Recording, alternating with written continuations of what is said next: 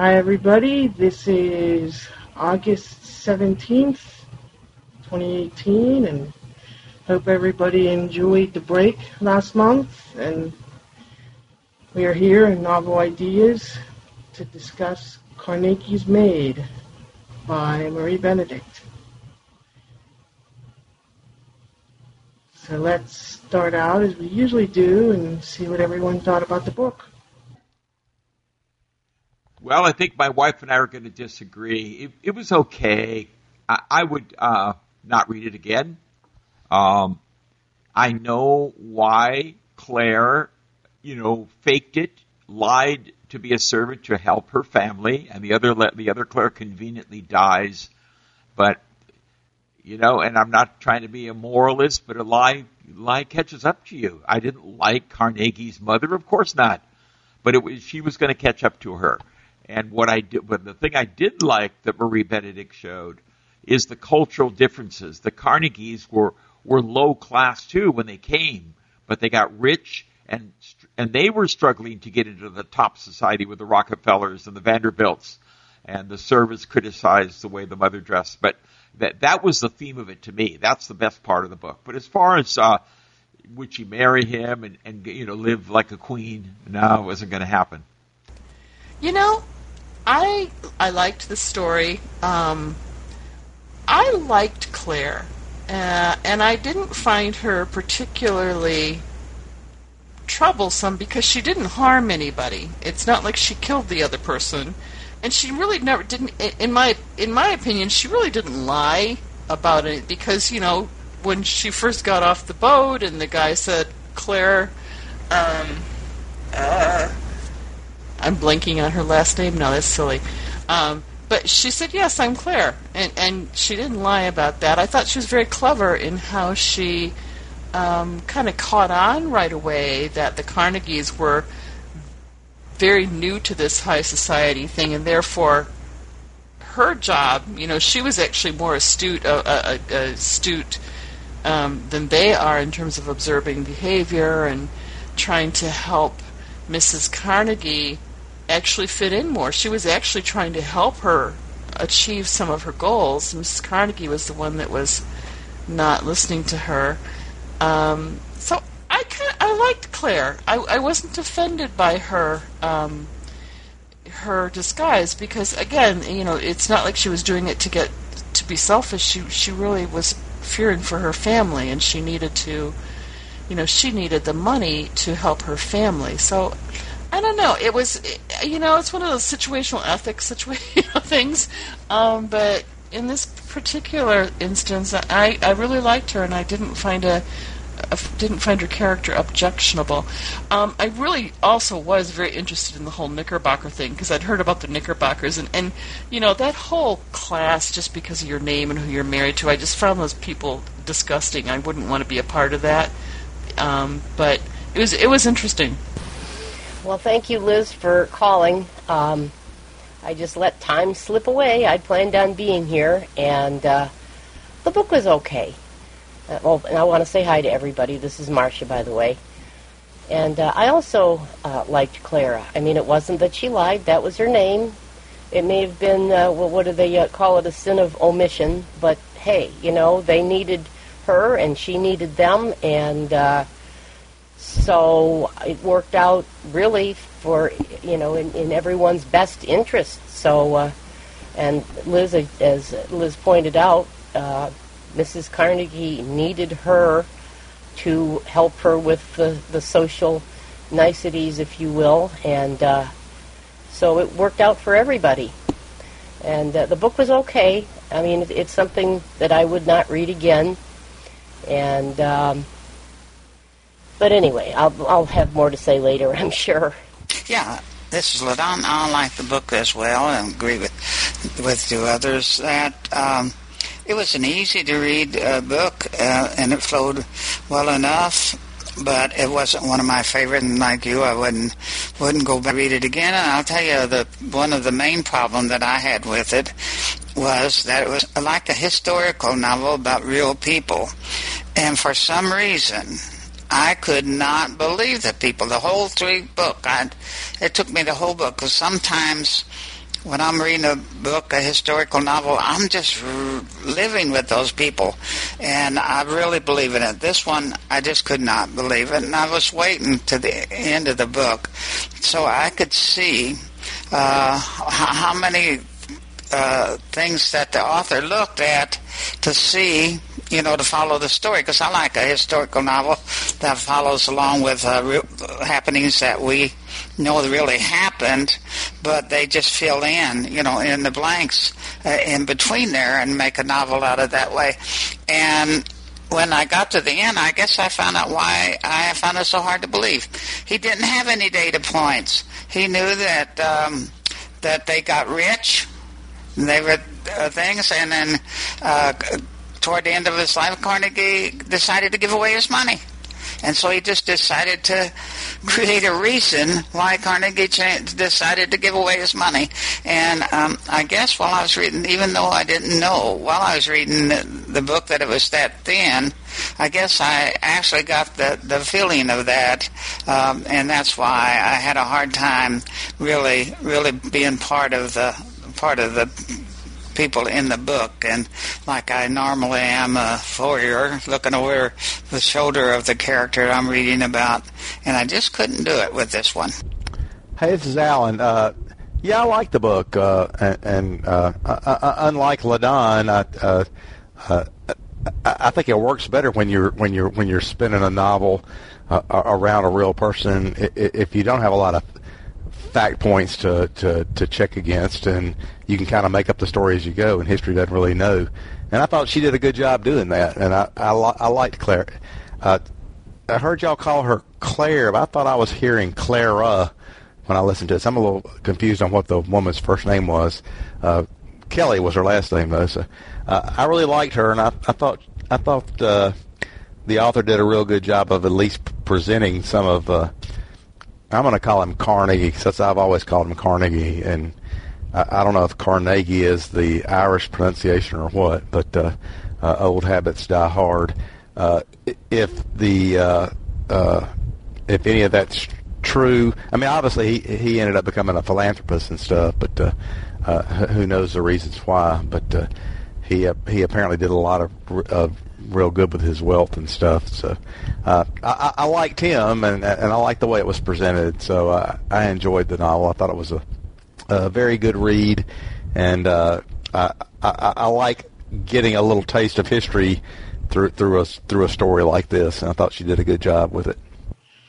Carnegie is the Pittsburgh way of saying it, and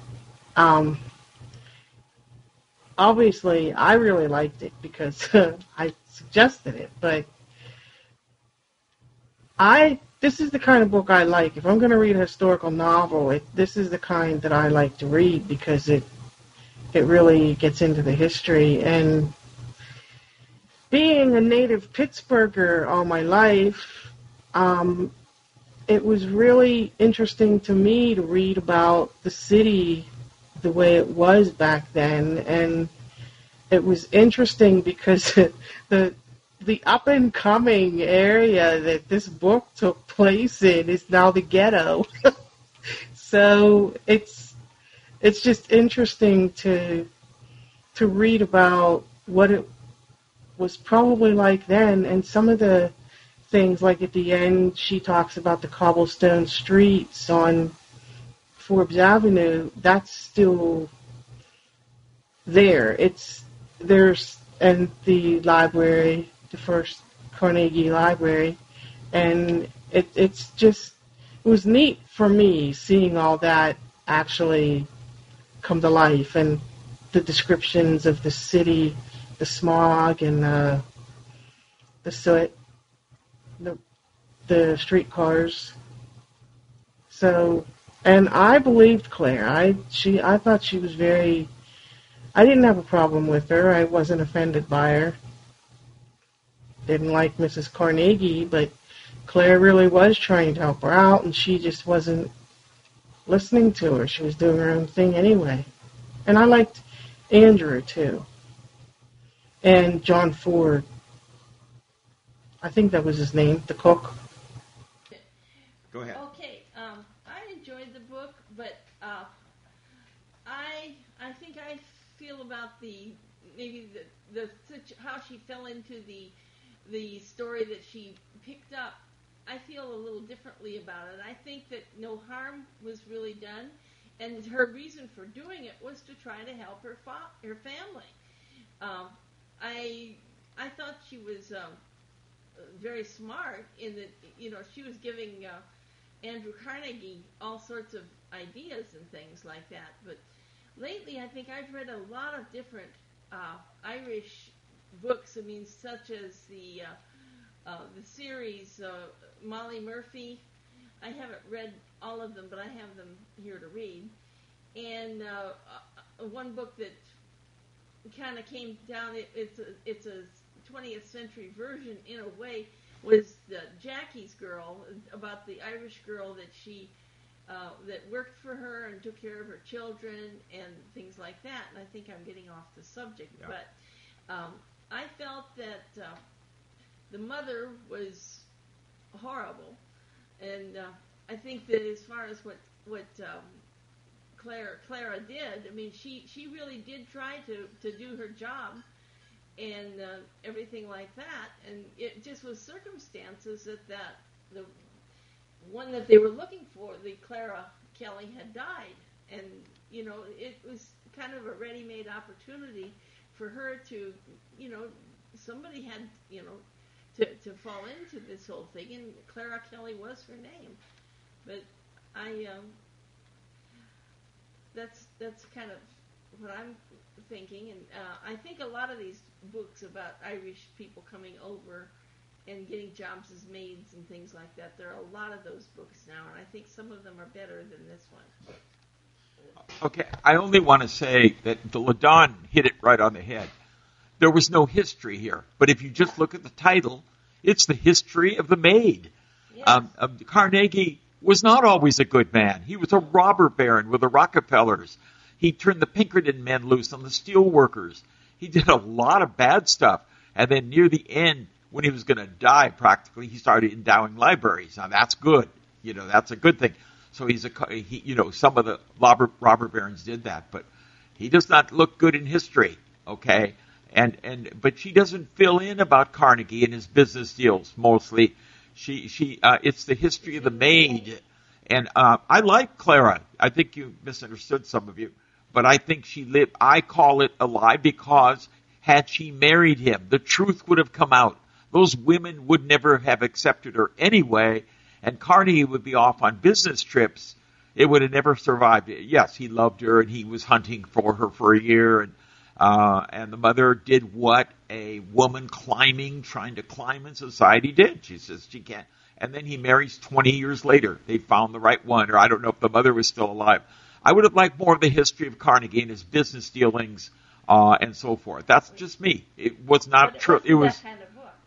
Then it's not a historical novel. Then it's about the maid and what she did. But I feel that again that she misled. Then, if you don't want to call it a lie, it would have done harm had she married and that truth came out, and it would have come out. That mother would have fought her every inch of the way. There used to be an old radio program called Stella Dallas. They made a movie of it. Lolly Baby was a poor girl living in Boston. She married a rich lawyer, rich man, and they fought her every step of the way. And Stella, who was a maid, never could be in their society, never was accepted. And I'm afraid that would have happened to Clara, too. Okay, first of all, Bob and Ruth Ann, I'm having a really hard time hearing you tonight, especially Ruth Ann. So I think I caught everything you said, but I just wanted to let you know that if you can boost your volume at all, that'd be great. In Clara's defense, though, she knew that she would never be able to marry Andra. So, I mean, it was like she never tried to, she wasn't about trying to marry him. So, I mean, she had feelings for him, but she knew all along that would be never permitted, and that in fact not only would she never be permitted to be a member of the Carnegie family, but then if the word got out that there was even a possibility that they were messing around, she would be ruined in that whole network in terms of finding employment. So I mean, I think she was really honest with him, and she was the one that was pushing him away. They did get a little bit into, they gave us a little glimpse into the robber baron aspect, not much, but I think that's when Clara told him that to get on a different path, or I can't remember how she put it, but she was the one that said, when she found out what he had done to the people in Slabtown, and that they were losing, all the steel workers, that they were losing their jobs because of the merger and stuff, and that he was behind all that. She was the one that said, this is not okay. You have to get on a different path. So, anyway, that's my little rant. You know what? I like Clara, too. I actually didn't think she was being exactly dishonest. The driver that picked her up was the one that mistaked her for the other girl and kind of put her on the wagon there, or in the coach, and took her there, and so she was just going along. And I thought, well, that's pretty gutsy, really, when you think about it. And I think she did fall for him. And it was just that in the end that she figured out that it wouldn't work at all, because the mother, remember? The mother drove her off and said, if you ever come around here again, well, I'll ruin you. And so that. One of the things, though, I did think that the book gave me a nice little snapshot of post-Civil War Philadelphia, and I kind of enjoyed that part.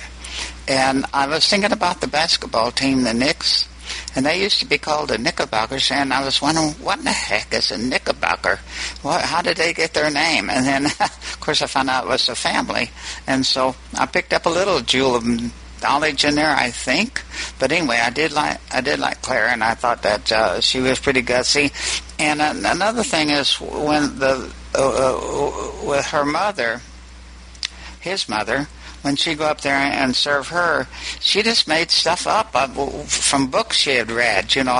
How should you act in society? And so she made it up, and the lady went right along with it. So she did pretty good. And then after about a year, she was pretty knowledgeable too. So that's that. I just want to, I love this debate with Liz because she's so smart. I'm honored to be debating her. I contend that she did want to marry him. They were planning it. He says, give me time. Give me time to work it out. And girls like to get married. Uh-oh, I'm going to get in trouble. Yes, but that's their dream, to get married. If you're telling me that she would have lived as a servant all her life, maybe gone into business and broke away and never would have married him, that really makes her calculating. She fell in love with him. There's no problem there. No, but go ahead. He was going up. He was the one that really was kind of pursuing her. He was, but she went with it. Well, what is she going to do? Okay. But he was the one that really was pushing this marriage thing and everything.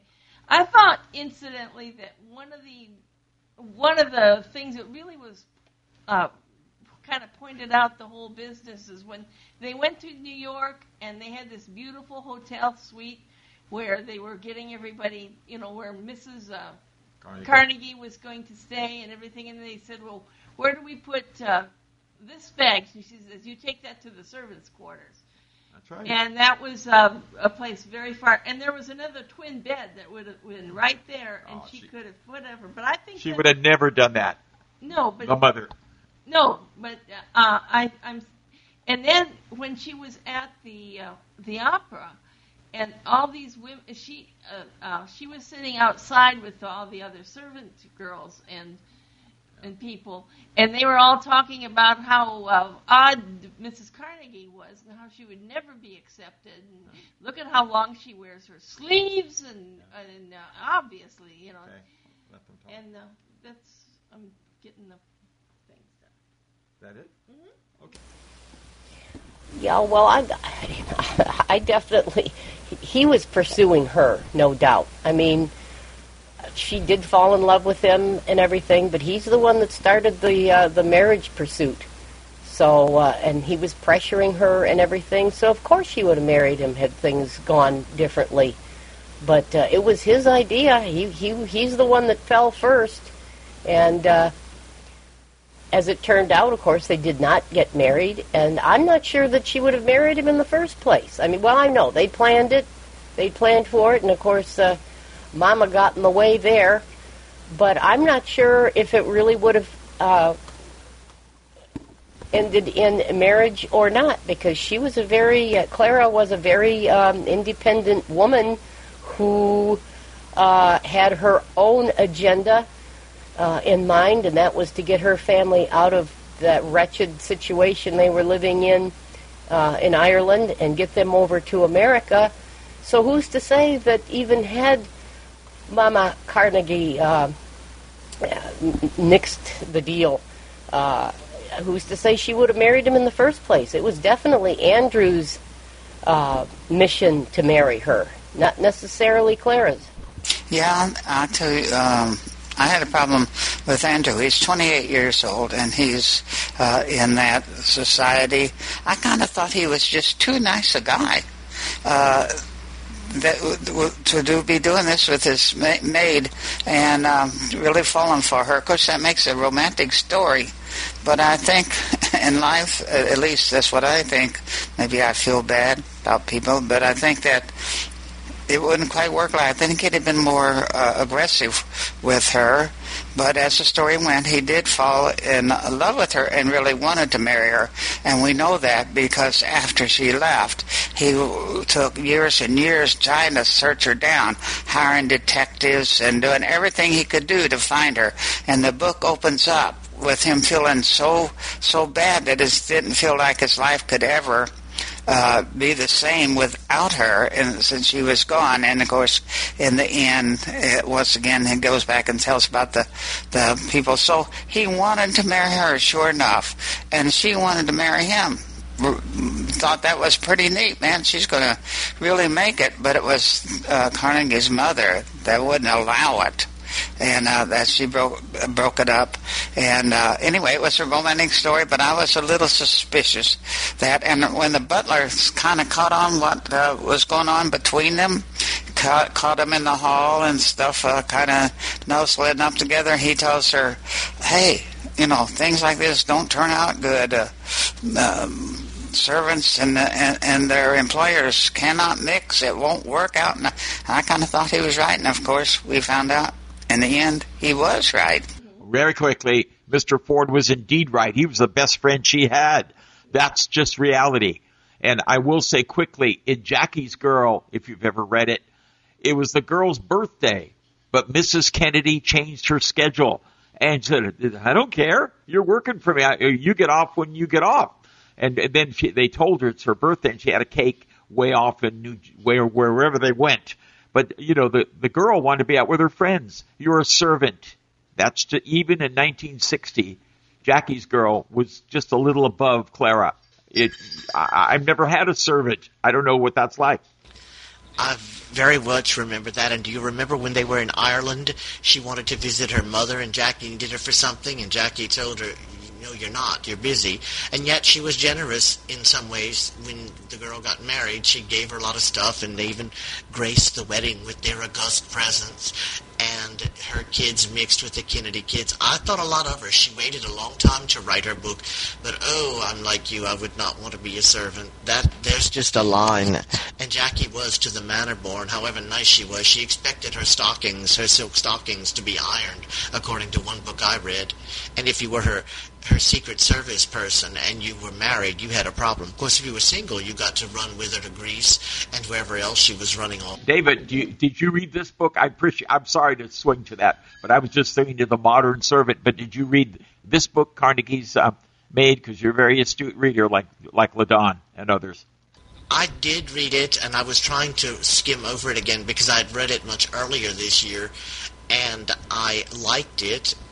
But you all have brought up very excellent points. The mother was cold, exactly what you'd expect from Scotland, very cold.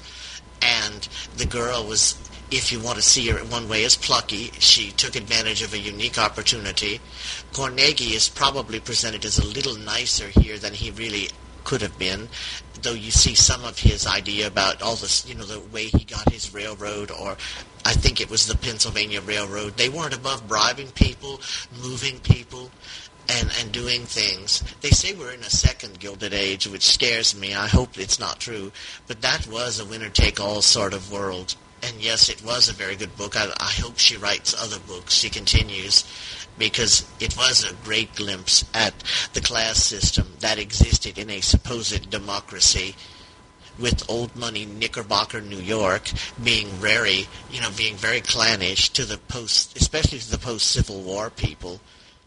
I think that Andrews kind of gave away his real personality, that he kind of a little bit of a reflection of his mother in there, because when he was in New York, he wanted to get in with those Knickerbockers. He didn't want to be on the outside. He wanted to be part of society too.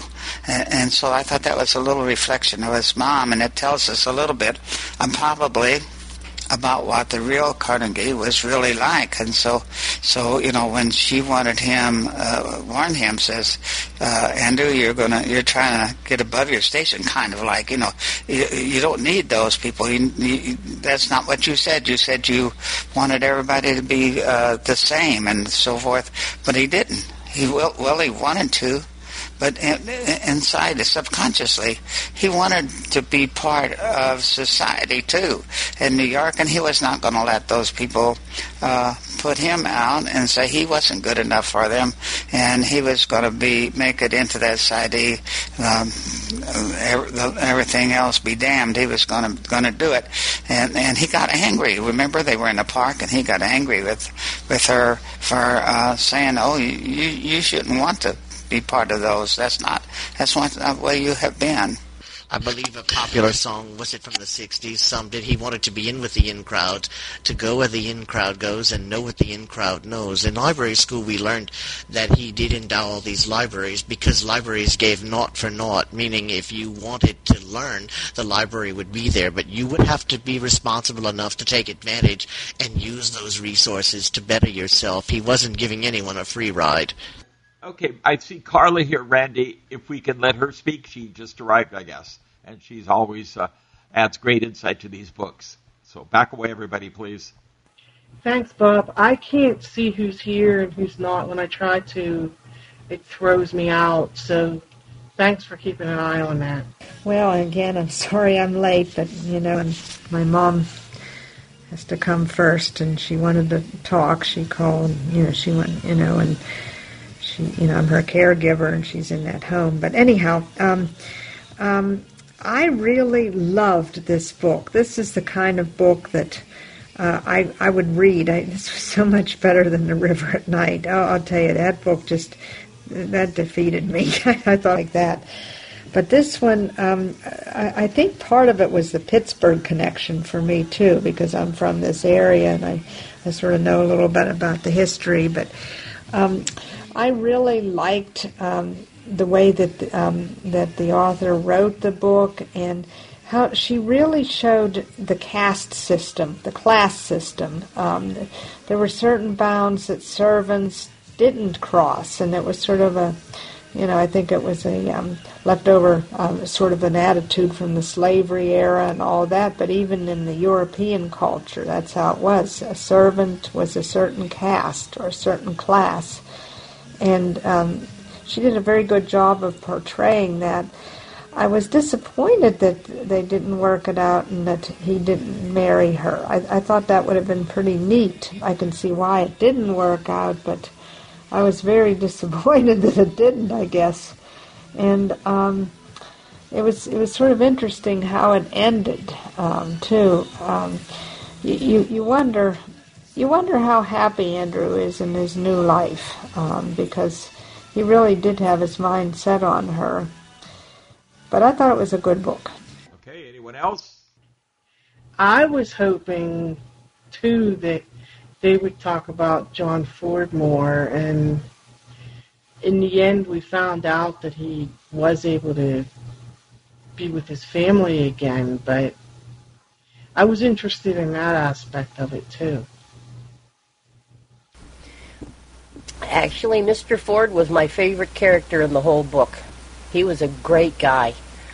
And I was so glad, at the end when Clara, when Clara reread the letter that he had written her that he had reunited with his family. That was wonderful. And I am not a great lover of historical fiction, so I know we've got another one coming up next month. I'm hoping that we will move on to another genre, at least for a couple months after that. But I'm glad I read the book, but it's not my favorite genre. I think that's the great strength of this group. You get different books. I love historical fiction when it really is. Yeah. And I'm standing with LaDawn on that. The other Einstein was even better than this, and I didn't always like that book, but at least it talked about Einstein. You could trace it, and she did a better job of tracing. But again, if you just focus on the maid, and I'm not even going to talk about the Carnegies very much, their history, what they did. If it's just the maid, then she did what she wanted to do. Yeah, this wasn't exactly a historical novel. It was just a novel that was set in history because, like Bob said, they didn't really get into anything that Carnegie did. Hardly. It was all about the maid. And I guess that's what it was. That was the name of it, Carnegie's Maid. So it was about him. But to me, it didn't seem like a historical novel, although it was set in the past, just post-Civil War. Well, when you read the epilogue, you got sort of an idea of how the author went about writing the book. And I thought that was really interesting, how she sort of created Clara. And it was speculative.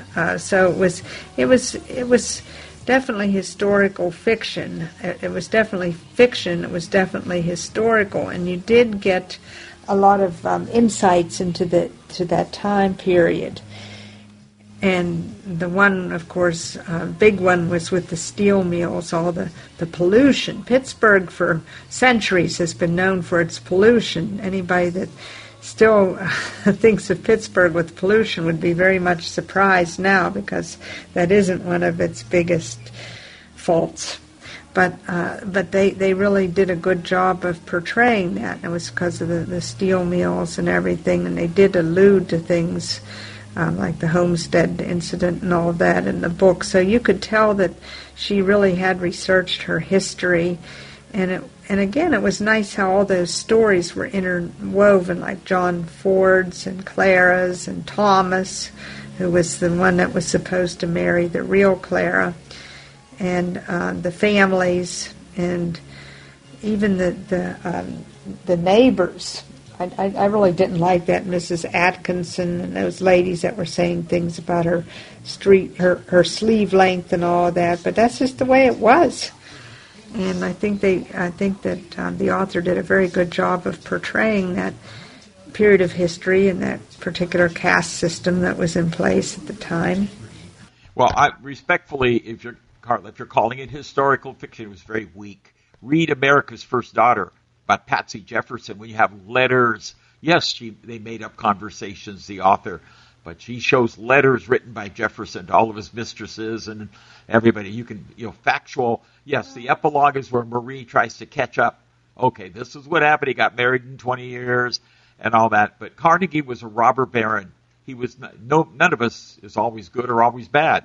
But he's known in historical genre as a robber baron with the Rockefellers and the Morgans and these guys. They were the Gilded Age, and they stomped on everybody by the end. And then, of course, he turned and gave his money to philanthropic things, which is commendable. But he hurt a lot of people along the way. Yeah, I thought it was interesting what she said about the condition of the city at the time, but they'd be out walking and they would get soot on their clothes and so forth, and that was give us a little hint of what life like back then might have been a little bit like, and it was not something you'd think about, That's interesting, talking about the pollution Pittsburgh is known for, because I've heard within the past, was it 10 or 15 years, it has radically transformed itself. No more pollution. It is a high-tech hub now. It has recast itself as a sort of Silicon Valley East. And Carnegie Mellon University is in the forefront of that, if I'm not mistaken. You are correct. And it was with the closing of the steel mills and the end of the industrial age But even as late as the 40s, my mother used to work downtown. She worked for IBM, and she said when she'd come home, her white slips would be black, and, things would be black from the pollution, and she'd have to always launder her clothes very often because of that, and the black and the soot would get into the curtains and everything, and the sky was sort of a grayish, darkish sort of a tint because of the pollution, and it was something, unfortunately, that Pittsburgh was known for.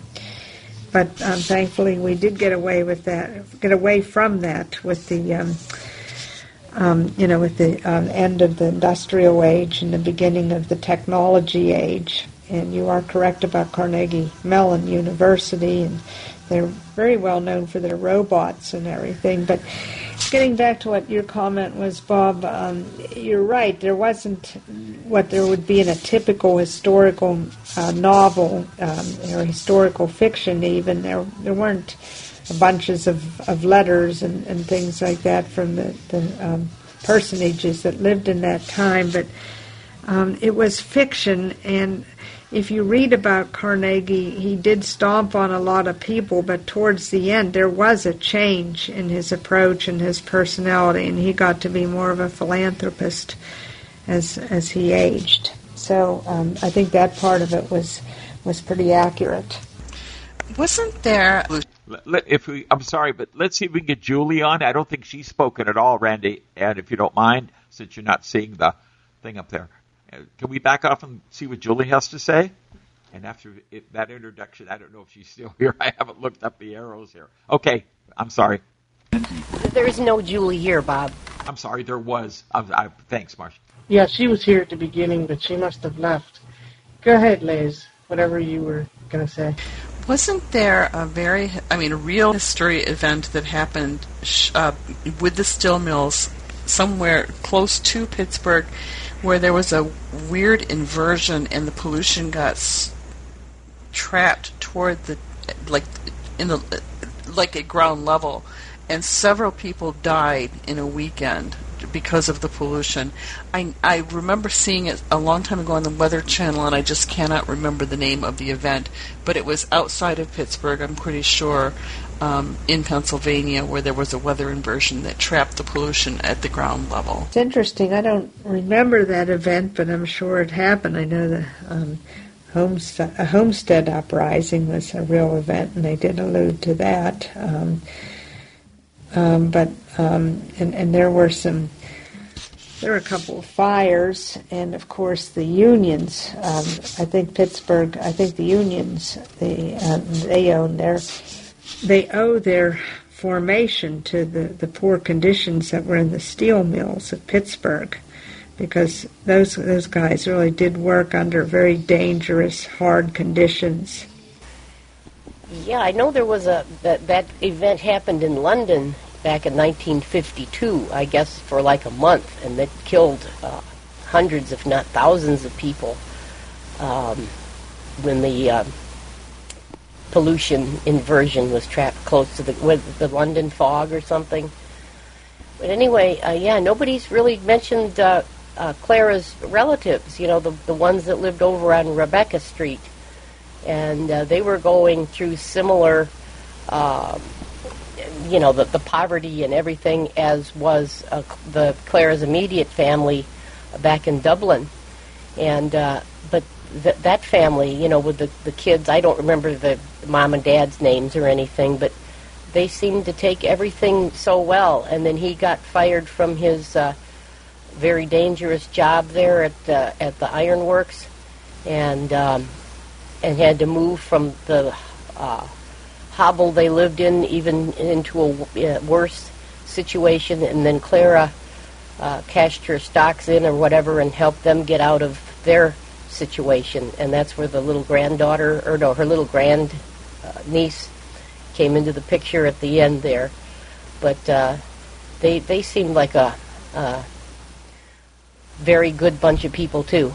Oh, they were, and the servants used to give them meat and food. Different things. Mr. Ford, the servants would give meat and food for them, and Aunt Clara, at the end, they went into the Carnegie Library or whatever. And that was a good ending, the way she did that, I think. And if I were writing the novel, I would have brought some of her Irish family from Ireland, her sister, because Cecilia died, but the other sister, I can't remember, I brought them over. Then what would Clara have done with them? That would have been interesting, but that did not happen. They went to Boston, didn't they? They all finally moved to Boston, yeah, but not in the book, though. It's kind of an ending. They moved to Boston, she said. But, I mean, in the middle, and met Mrs. Carnegie, maybe. That would have been wild. Okay, that's why I'm not a writer. Yeah, I thought that way the author ended the book by skipping down 30 years, and Claire was taking her grandniece there to see the library, and they saw the library, and she was thinking of herself. Claire was thinking of herself, what she had done, and what when she was back there, and that she was part of that library. She felt that she was partially responsible for those libraries, and I just thought that was a nice, warm way for the author to end the book, and it really was pretty nice. Yeah, and the fact that Clara became a nurse, that was really cool, too. And I guess she got her inspiration from the time when Mrs. Carnegie was in the hospital and she was talking to the nurse. So I thought that was a really neat way for, her, to gain her profession. That was very nice also. Yeah, that's true. She became a nurse, and when she met the nurse before, she thought, there's something that women can do, a profession that can be open to women. And so I think that's one of the reasons she wanted to serve people. But when she first saw the nurse, she didn't, you could be a servant, you could be that. But here was a profession that one could be proud of and do. And so that's why she became a nurse. Okay, Randy, we have some things to discuss with this group whenever you want to give the time to it. Okay, does anybody else have anything pressing they want to say? And then we can talk about a couple things. Well, I'm just going to make this last comment. Bob, don't take this personally. I think y'all are trying to beat up on this novel a little bit because you're trying to cast it as being a pure historical fiction. This is just a pure novel that has a real person that lived in real life in it. I mean, it's no more historical fiction than Abraham Lincoln taking on those zombies and whatever that book is. So y'all need to cut it some slack, because I think she did a pretty good job, taking the pieces of history that she wanted to present and put it into her novel. So that's all I wanted to say. And Ellen, I try not to take anything personal. I'd be crying every minute. It came out through the discussion. Historical fiction, historical. You're absolutely right. It's Carnegie's maid, and I even said that in the middle. You focus on the maid.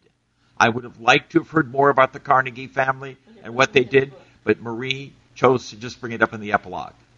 But we don't want to necessarily say that a historical fiction to me are letters, are some proof going on in there. There's going to be one next month. The Nazis did exist. These guys really did, and you'll hear all about them.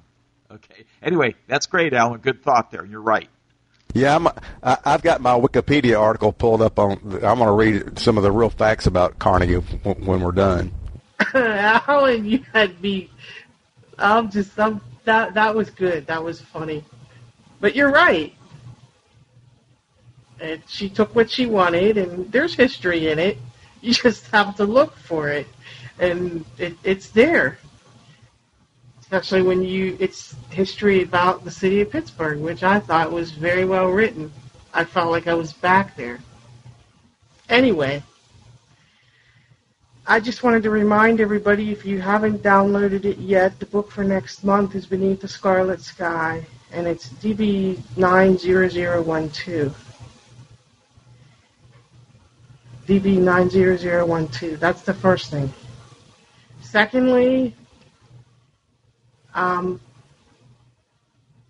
Ruth Ann and Bob and I were talking, and we want to know what you think about moving this to 8 o'clock instead of 9 o'clock on Friday nights.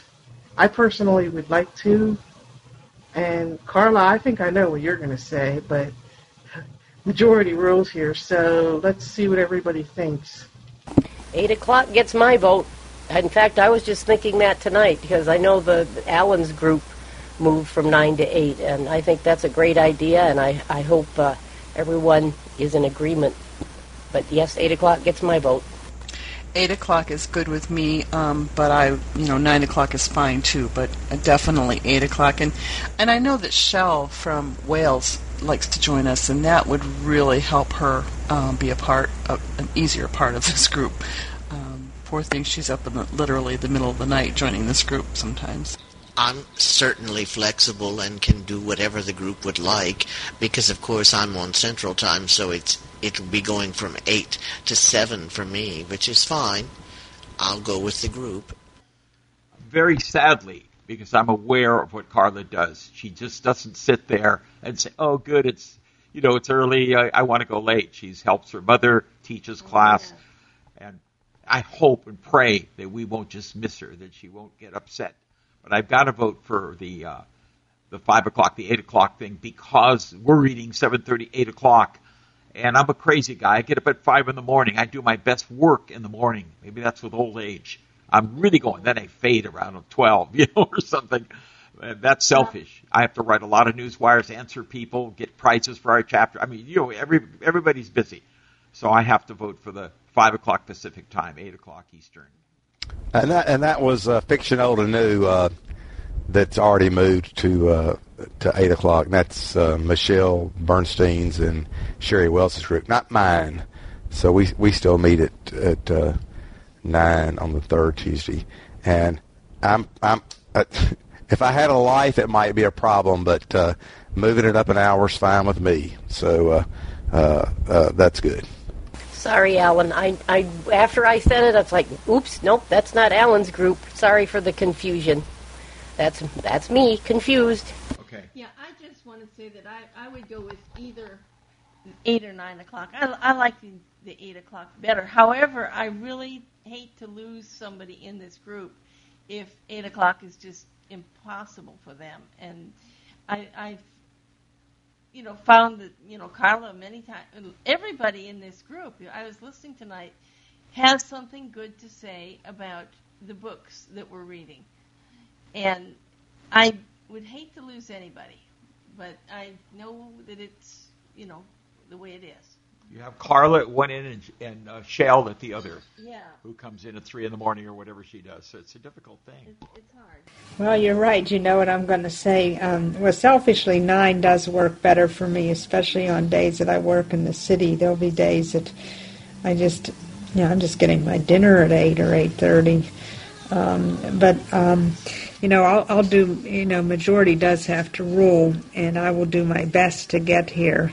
It's getting to an 8 o'clock anything is a challenge. But I will try to do my best if that's what the group decides. And could you please repeat the name and DB of the book number one more time? I was writing and listening at the same time, and you know how that goes. Okay. I hope you can make it to 8 o'clock. I would hate to lose you too. Like Bob said, we have Shell in the middle of the night trying to come in and trying to fit it in with your schedule. So I hope you can still make it.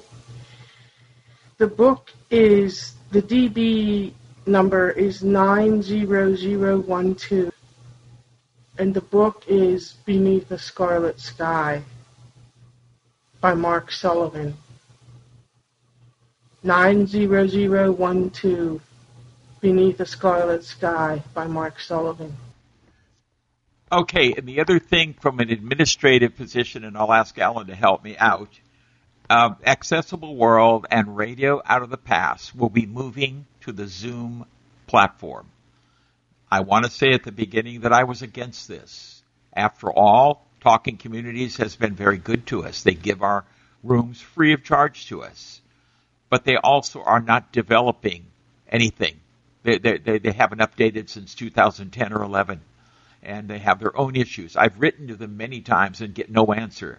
A lady by the name of Pat Seed is now running it. She gets 6 months, a grant. They're trying to get grants. And is a very lovely, lovely lady. But I'm convinced after being in some Zoom things, and we're all working on it, Alan's going to comment here, I'm sure, the quality is better. You can get in with a telephone, an iPhone, what else? A Mac, the regular computer, take your choice. And I'll only say that what's going to happen is you should be getting the news wires. If you're not on any list, that makes it harder. You better send an email to someone because we send you an invitation, a recurring invitation. Even if you change the times back and forth, it's still your room 24 hours. It's your thing. You could meet at 2 in the morning. You don't need to really, we say 9 o'clock or 8 o'clock or whatever we say, but it could be any time. So I want to make that really clear. But you'll get an invitation each month. I'm going to ask Randy. She writes the newswires. Her next one, if she send it to me, I will put it at the top and get rid of some of the bottom, and she'll have a sample. We'll send it. Alan will not send any newswires out unless the invitations for each group are on the top. Each group has its own ID number. Don't think rooms. And anyway, we think it's going to be great. I hope it will be. We're having a major meeting of the leaders of Accessible World and others on the 22nd to have a Mystic Access help. They've done a lot of the training for us, training hosts. So we're going to answer questions, but let me see if Alan has a comment, and then we'll answer any questions. Yeah, I'm excited about this too. Obviously, like any new technology, there'll be a learning curve, and it'll take us some time to get everything straight. But I've participated in some meetings. I'm sure several of y'all have too. The audio quality is outstanding, and like Bob said, they've got platforms. You can get on this thing. You don't have to have a computer. You can, if you have a smartphone, either Android or an iPhone, they have an app, and it is so easy with that app to participate. They also have clients that you can download to computers, whether you have a Windows computer, a Linux computer, a Mac computer. It covers the basis, and they've got extensive help documents, and I think it's going to be a great platform, and it's just going to be a lot easier for anybody to participate. Let's face it, people are moving to smartphones, whether we are or not, and it's good to have a platform that'll support that. Thanks. Yeah, I've used Zoom quite a few times, and I love it. The audio is outstanding, and when I get an invitation to go into a Zoom room, for lack of anything better to call it, you just get a link and you hit enter on the link and you're there. You might have to download the client the first time, but it isn't difficult at all. And also there are phone numbers that you can call, and if you're not by your computer or whatever, or as Alan and Bob said, if you've got the smartphone, there's an app for it. But I do have a question. What is going to happen to all the archives up on Radio Out of the Past? I know this isn't a literature question, but are they going to be put somewhere, Bob? Is this for the book reading groups as well as Radio Out of the Past? Are you going to change these also? And did I hear someone say you need an invitation so you know the number? And how does someone get an invitation? And then how do you get new people to come in if you have to have an invitation to them? Okay, I just don't understand. Oh, I'm sorry. We did our best, and I'll try again. We own Radio Out of the Past and Accessible World, Helping Hands for the Blind, the charity that I work for and with, pays. There's money behind it. Pays our web designer. We own the websites, Marcia. So the archives will continue. on Radio Out of the Past. What's going for us here will be for Radio Out of the Past. They're going on Zoom also. How do I get an invitation? Do you get a newswire? Are you on any of our lists? We also are going to try to put the invitations up on our websites. I don't know, LaDon, how you found us before. I see you on DB Review, but we put them. Alan sends newswires everywhere. So if it was Novel Ideas, for example, you'll see the invitation because Alan distributes them so well. So that's one place. Another place we're going to try, the group has asked me to look into putting the invitations up on both websites. And that's another way. That's some people, as my friend Michelle Bernstein says, I found you by going on the website and reading newswires and stuff. So we're going to try to do that too. So that's how you find us. So if you're on any of our lists, if you get any of our newswires, that's the easy way because the invitation will be there right at the top. And it is, you do not, Marcia, it's good to download and get involved in Zoom, but if you choose not to, you can get in through the computer or the iPhone. That you get links and you enter and you join. Having done some things with Zoom, I'm taking some of the Accessible World iOS classes now. I would like to make one suggestion. When you make the transition, things can be a little bit rough going at the beginning. So I would suggest that maybe whenever you make the transition that you send an introductory newswire out about it, and in that include the links to the classes about Zoom and all the information that's possible about Zoom, because sometimes it can be a little tough going until you get the gist of it, unless you have a little guidance there. I mean, I hope that's not too much trouble, but that would be my suggestion. And by the way, when is the transition going to take place? It's a good one. We'll talk about that after the training. Alan and I and others will talk about. There is a Zoom tutorial, for example, that Mystic Access has. We could download that link.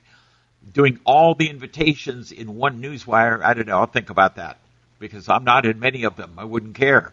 I know the ones I want, and I see the newswire. The transition starts September 10, Tech Talk. You're the first group to hear about it. But the transition is September 10. Somebody said, why don't you have Zoom training on the Tech Talk? On the Tech Talk. Talking Communities client. We all voted that that's a little unethical. That's a little unethical to go in there and talk about another client, and we will not do that. So that I don't know if I've answered every question, LaDon, but we're spreading the word as best we can. September 10 is when it starts. And you can get in on the phone, too, if you would rather just call. There's a phone. You get a phone number in the invitation for your landline as well. You can call from a landline and listen and participate that way. I'm really excited. I can't wait. I was so happy when Bob told me that he was learning about this and that we were going to be doing it, because I kept telling him for a couple of months before about how great Zoom was. Yeah, and I really like it because Randy's using a Mac. They're Mac users who cannot get into our client. This is kind of and good time. Could you so, talk in about 10 oh minutes boy. or so? Okay. Oh, I'm sorry. Okay, hang up. No, Bob, I'm talking to Alice. I'm not going to just... We'll tell her we'll call back. Oh. Okay, anyway, what I'm trying to, can you go in the other room? What I'm trying to say is landline, international line, if Shell wants to use it. But she comes in on the computer and she would just join us. I hope I've answered the question. I can't remember now with the phone calls here. I apologize. But we start September 10. People are going to know about it anyway, believe me. And we'll never do that, And he said, okay, you're open again. So we really have no contract. It's just a word, and we hear they're fading out. Well, they've done a lot for us, and I think they should be thanked. But as we do go into the Zoom transition, we need to make it clear that I'm excited too. It is good. The sound quality is good, but the technique for getting in is a little bit different. There's the meeting ID thing, and so even when you get on the phone, you have to have that, and that has to be made clear. That was something that I didn't quite understand at the beginning. I guess it may not have been explained, or maybe I just didn't get it, but it is a bit of a different process, but once explained, I think we'll be fine. Yeah, maybe I can write something up. Bob and I will put our heads together and see, because, I mean, I'm a big fan of people going in and setting up just like you do with lots of stuff. If you ever order from Amazon, you have to go in and set up an online account with a username and an ID, and it's just helpful because once that's established, whenever you log in to any of these meetings, which a number of y'all attend, you'll be identified and stuff, and it'll work. I mean, you just set it all up, and it'll be, boom, you'll be in there. So, and like Randy said, you can either do it with a regular landline phone, you can do it with a smartphone, or you can do it just like we've been doing with our computers and stuff, with a downloaded app. But we'll try to write up something that kind of outlines some of that, and it's like anything else, there'll be some learning involved, but and one of the biggest learning thing is for everybody not to talk over one another, because that's one thing I have liked about talking communities. I do like the fact that you have to raise your hand, you have to get the microphone before you can speak, and we can't all talk over each other, because that can get kind of nasty at times. But like I said, we'll get through this, and it's a great platform. Okay, let me say, though, for a group like this, I think it would be wise, Randy, if you unmuted everybody at first and made us use the rules of conference calling. Randy, may I be recognized? This is Bob. Instead of, but if you all started screaming, "We love you, we'll mute you all," and you don't want that. Yeah, Alan's right. You can mute everybody, and if Carla's got her hand up, there's a way that the host can recognize Carla, and she speaks. But I think we're adults. I think *6, you can do it on the phone and everything else, and mute yourself, or we can mute you. But I don't want to. I'd like to unmute, be civilized. If you're going to bake cookies, like the lady did with the phone bridge the other day, and interrupted a very important speaker, then we would first try to find her, but then we'd probably mute everybody. We said, let her bake the cookies, but the presenter, if it's Carla, she gets to speak, and then we see another hand come up, and we bring them in. I don't want to do that with this group. Tech Talk, we have to. We get 40 to 50 people sometimes, and we have to work on muting a little bit. Well, even the raising your hand and everything couldn't be easier. It's like Alt-Y on the computer, *9 on the phone. And you're right, it depends on the atmosphere. Like if you're doing a class, like the Mystic Access classes, Chris Grabowski will just mute, everybody's unmuted at the beginning, then he mutes everybody, and then Lisa Salinger does the presentation, or whoever's doing it, and then after it's over, he'll say, do you have any questions? And if you're on the phone, I think you hit *9, and if you're on the computer, you press Alt-Y, and he'll say, Carla has her hands up, or if you're not registered, and this is something that I don't quite understand, that wasn't explained to me very well. If you don't set up an account, can you go back retroactively and do that? Because otherwise, if you don't, you are identified by a number, I guess, and sometimes you don't know what your number is. I don't quite understand that part of it. So I sort of came into it through the back door, and when we go through this with Accessible World and Radio Out of the Past, I would hope we could come in the front door by all knowing what we were doing, and that's why I say just whenever you send out a newswire about the transition, having the links to the tutorials and some basic Zoom commands and how it works would be huge. Yes, for example, Randy, I think if you're reading, did you ever get Meet Me in the Cloud, the first chapter, that there's different commands for the Mac people, Shift, Alt-Y, I think, but I don't remember. I have it written in Braille, and these are some things that maybe Alan and I can work on commands to send to everybody. So if I had a Mac, oh my gosh, what do I do? Some of it is just easy. You go in, but you still want to be able to mute yourself and so forth. Carla knows a great deal about it. I think you can go back and create an account and you don't. You can get like a free room account, I guess. Alan knows more about this. The reason, is, as Carla said, if you don't have an account and you're calling from an iPhone, your phone number comes up. Now, if you're the speaker, if let's say you're a speaker for Tech Talk, we can find, given the name, there's a way to go down and put the name up once you know. But if it's somebody in the group that he has a phone number, I'd rather have names, so I'm with Alan on that. But maybe Alan will give some training or something, and where do I go? I get the app. What do I do? We might have to do some teaching there if we want these guys to get free accounts, and just so they can get their name on all the meetings. That's something we have to work with. I know if you do it on the iPhone through the app, I downloaded the app a few months ago and set it up. And then one day I was listening to Legend Oldies Radio, the Coffee Club, and I wanted to chime in on something, so I called in, and I showed up as Randy on an iPhone, I think. Somehow it showed up my name, and I was on the iPhone. So I thought that was pretty neat, but And yeah, Bob, I did get the book. Since I'm on my Windows computer, I was able to get into Dropbox and download it, so I'll have it. I just have to unzip it, but I have it now, so I'm good to go.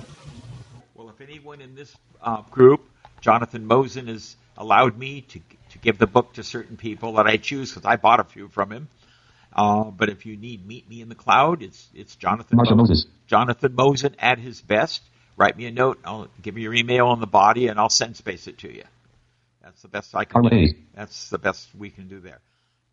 But anyway, I think with this group, it would work with not muting, just getting in, letting the moderators run it, and ask for recognition. We're adults. I want to hear from everybody, because think of it as Skype. You could yell at each other. Hey, you're crazy and all that. You can, and then we'll mute you all. Every group's going to have an administrative host, and we can do and an alternate host, and you have them right here, I think, in this group. But we don't want to do that.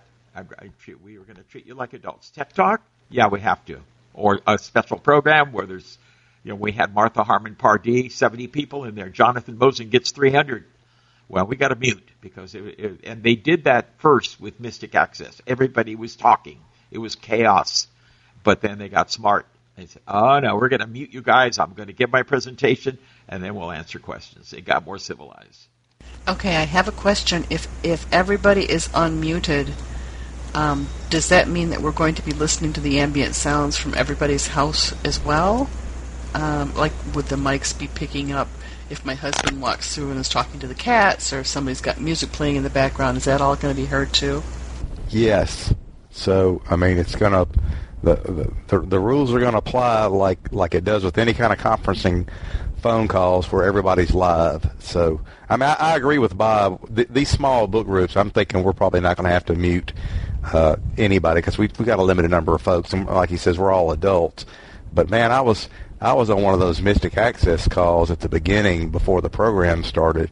I almost had to open a vein. It was horrific. I almost had to crawl through my skin. All those people were talking on each other. You think it was a bunch of animals and stuff, that they were so rude, and it was horrific.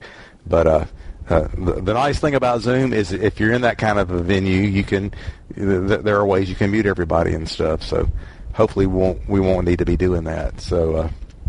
And Randy, I'm interested that you were my understanding was if you ever called into like a phone number, it didn't have any way to identify you. That's interesting that you did that one time, and it identified you as Randy on the phone. I wonder how it was able to do that, because I would think normally if you have an account, I can understand if you have an account how it, if you're using the client on your computer and stuff, it knows who you are, or if you're using an app on your smartphone, it knows who you are. But that's curious that it was able to do that when you dialed in. So it's like I said, we're going to learn stuff as we go. Okay. We'll conclude here, but Liz, I think, asked the question. What we would say is, we are hearing music. Could you please stop it? You can do a *6. I believe Alan can check me, but you can. You can mute yourself. Okay? And we have a checklist. We can even have a checklist which says, let them mute themselves. And you check it. And if the guy with the music didn't stop, let's say, then we'd mute everybody. The guy's not cooperating. Like I told you, the lady baking the cookies was awful. We begged her. We told her, you're interrupting a very important speaker. Did she care? So we stopped it. What do? We suspended the phone bridge that we were using. Why should we do that when some rude person gets in there and messes it up? So the mute all solves that problem, or you mute yourself. We can check that and try that and see how it works. With this group, it will. We're friends. I don't think we get in violent arguments. I really enjoy this group. Yeah, that's what I was just going to say. You can mute yourself, too. So if the cats are making too much noise or the TV's on too loud or whatever, and if you're not talking right then and you don't have anything to say, just mute yourself, and then when you got something to say, unmute, and there you go. So I don't think we'll have a problem at all. Now, I've got just a real quick question, and I think I'm going to get out of here, too. But can the administrator mute individuals, or is it all mute all or mute no one? Just curious. Sorry, Marcia. Just to clarify, Alan, when I called in, I was in Zoom. I was on my iPhone in the Zoom app, and I called in on that to the coffee club, and it showed up as Randy on the iPhone.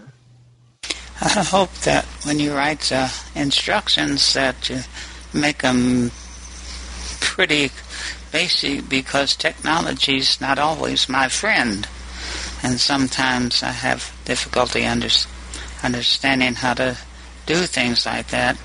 But if you're all live and it's a small group like this, I would think that would probably be just like my book club I go to here in town. We don't mute each other, and we don't get in there and fight with one another either. Everybody takes their turn, and like in any conversation. But anyway, like I say, I hope that the instructions are pretty straightforward, or I won't understand them. Well, if it helps, we took 8 months to decide to do this. We have talked about how do you train everybody one-on-one. That's hard. Kim and Chris, who are helping us with Mystic Access, said sometimes you got to jump into the pool. And if a guy has a problem, you try to help him. You try to help him to get to the next one. He writes emails. You go back and forth. Or you can meet him in the room, at another time in practice, too. We're available. Alan's available. He's very busy, and so am I. But we can get a Michael and Mark. We have some guys who really know it now, Michael and Daniel. So we could do that. If you wrote and said, I just don't understand this, could I have one-on-one with somebody? I can help you if you write me. And the other question was muting, something about muting. Yes, if we know the name, if we have recognized the guy, his hand is up, right? Yeah, you can mute him. If he's acting like an idiot. It's the guy that's baking the cookies way down the list, and you say, please, if you know him, if they say, that's Marcia Moses, and there's her name, then I'd mute her. And I love Marcia. She wouldn't do that. But that was harder. But yeah, if the guy is an idiot at the top and yelling and screaming, Alan or I could mute him. Absolutely. And remove him. There's a place to remove the guy from the whole thing. This probably isn't the place for this, but since we're talking about it, maybe you can help me with this.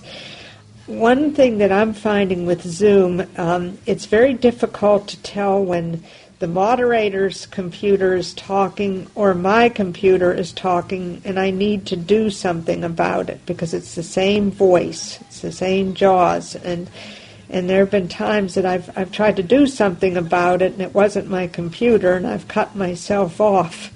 And so I don't know if there's a way of telling that. And then the other intriguing question I have, if you set up an account, can you have a room and have a group of your own? Like if I wanted to have a class on Zoom, could I do it? Or would I have to, is there something that you'd have to go through to do that? Yes, you can. You can get a free room, a free thing for 40 minutes. That's one. 2, an account. A pro account is $14.95 a month. I got mine a year for the year, $100. It was cheaper. I don't know why, how, but. And you get an account, and you'd have, they don't like the word room, but you're right. You could set up your own invitation, and Carla, if you ever want to set up a class, Helping Hands would pay for your training with Mystic Access, and they would show you how to do it. I don't know how to do it. I'm going to learn how to do an invitation before I become a host. All our invitations are done. Mystic Access did them. We have them for Novel Ideas and everything.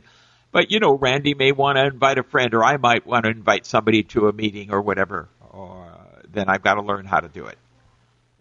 But with Novel Ideas, if I saw a good person, I just send them the invitation that we have already written. It never changes. It's recurrent. You can schedule meetings. You can hold one meeting. And like if we do Tech Talk stocking stuffers, we don't need to change it. What if your meeting's on Christmas Day? Just don't send an invitation. You're not going to meet on Christmas Day. You skip it. I asked these dumb questions. I said, wait a minute, what about Christmas Day and the holidays? You just don't send the invitation out. The room is still there 24 hours a day. Yeah, and Carla, your question, stuff like the Jaws voices and stuff, I don't know what the answer to that is. That's going to be the kind of things we're going to probably have to learn as we go, but we will. And also, like Bob was saying, the nice thing about a free account is, well, you'll understand the restriction. You could have an unlimited meeting as long as there's no more than 2 people. Well, you just do that on the phone normally instead of going to a Zoom meeting. Once you've got 3 or more people in a meeting, it's a free account. You're restricted to only 40 minutes. So, if you can get your meeting done in that amount of time, a free account would be all you'd need. So it's pretty powerful. And like I say, we'll write up something to tell people how to set up their own accounts and stuff, because it's pretty easy to do, just like any other online account you've ever set up. And they've got a lot of help documents and stuff on their site as well. I pledge that by September 1 we will. I want to try again writing to TC, who never answers me. The support guy may or may not do it, but I'll do my very best and write a letter. They're going to hear it probably, some of them maybe not, on the 27th. We're doing the same thing with Tech Talk. But I promise you that a newswire will come out September 1, and we'll tell you what we're doing. And Alan is good at writing it. I'll run it by Chris if he doesn't mind, just to make sure we're all accurate. And we'll go with it. We'll send it to all the lists. Absolutely, we'll announce it. So if there's nothing else, I haven't heard, I hope we've hit all the questions. And we're not experts, okay? But Mystic Access has been terrific. Now, Bob, I expect, once we move over to the Zoom platform, surely we'll have a Tech Talk one night once we're on that platform that addresses Zoom and then probably gives a little bit more information to folks. That's a great idea, Alan. Thank you. Keep reminding me. We will. After the 10th, I promise that we'll do that too. We'll have a Tech Talk training and get Mystic Access in there and answering questions. It might even be 2 hours, and guys can fire away and ask questions. That's an excellent idea.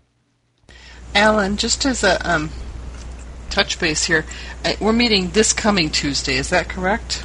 If Alan remembers to show up, yeah, that's correct. And I will be there, and we're going to talk about The Great Alone by Kristen Hanna. And I'm still sorry that I missed it in June. So, are we switching to 8 o'clock for September then? Is that what everybody wants to do? Yeah, I think so. Let's try it for 3 months. Let's see if Carla can make it in. I would do whatever the group wanted. So, but I think we hear clearly, let's try it. And Randy and your newswire, yes, give the time again near the top. It doesn't matter what the invitation says. If it's, I'm not sure what but I can check it and try to change that to 8 o'clock Eastern. You can change the the top. The top is just words. We invite you to, Novel Ideas at 9 o'clock or whatever. That's easily, you put it in a Word doc and change it, to 8. And then let's say we want to go back to 9. Well, we can do it. Nothing changes below the ID number. And that's interesting, Carla. Yeah, with the ID number, because I figured that out. I knew when they asked for it. I go, whoops, let me go to my Braille note and copy it down. I don't know what this thing is. but maybe somebody's confused. So Alan will keep that in mind when he writes his great paper, because he writes better than I do. All right, anything else, Randy, now? And we sure appreciated your great questions, because you helped us. We will send out a newswire generally explaining Zoom by September 1 or right after, and do a Tech Talk program also. Okay. Thank you, Randy. Well, it was a great discussion. Thanks, everybody. And, yeah, we'll try 8 o'clock and see how it goes. And, Carla, I really hope you can make it. And if it doesn't work, we'll switch back to 9.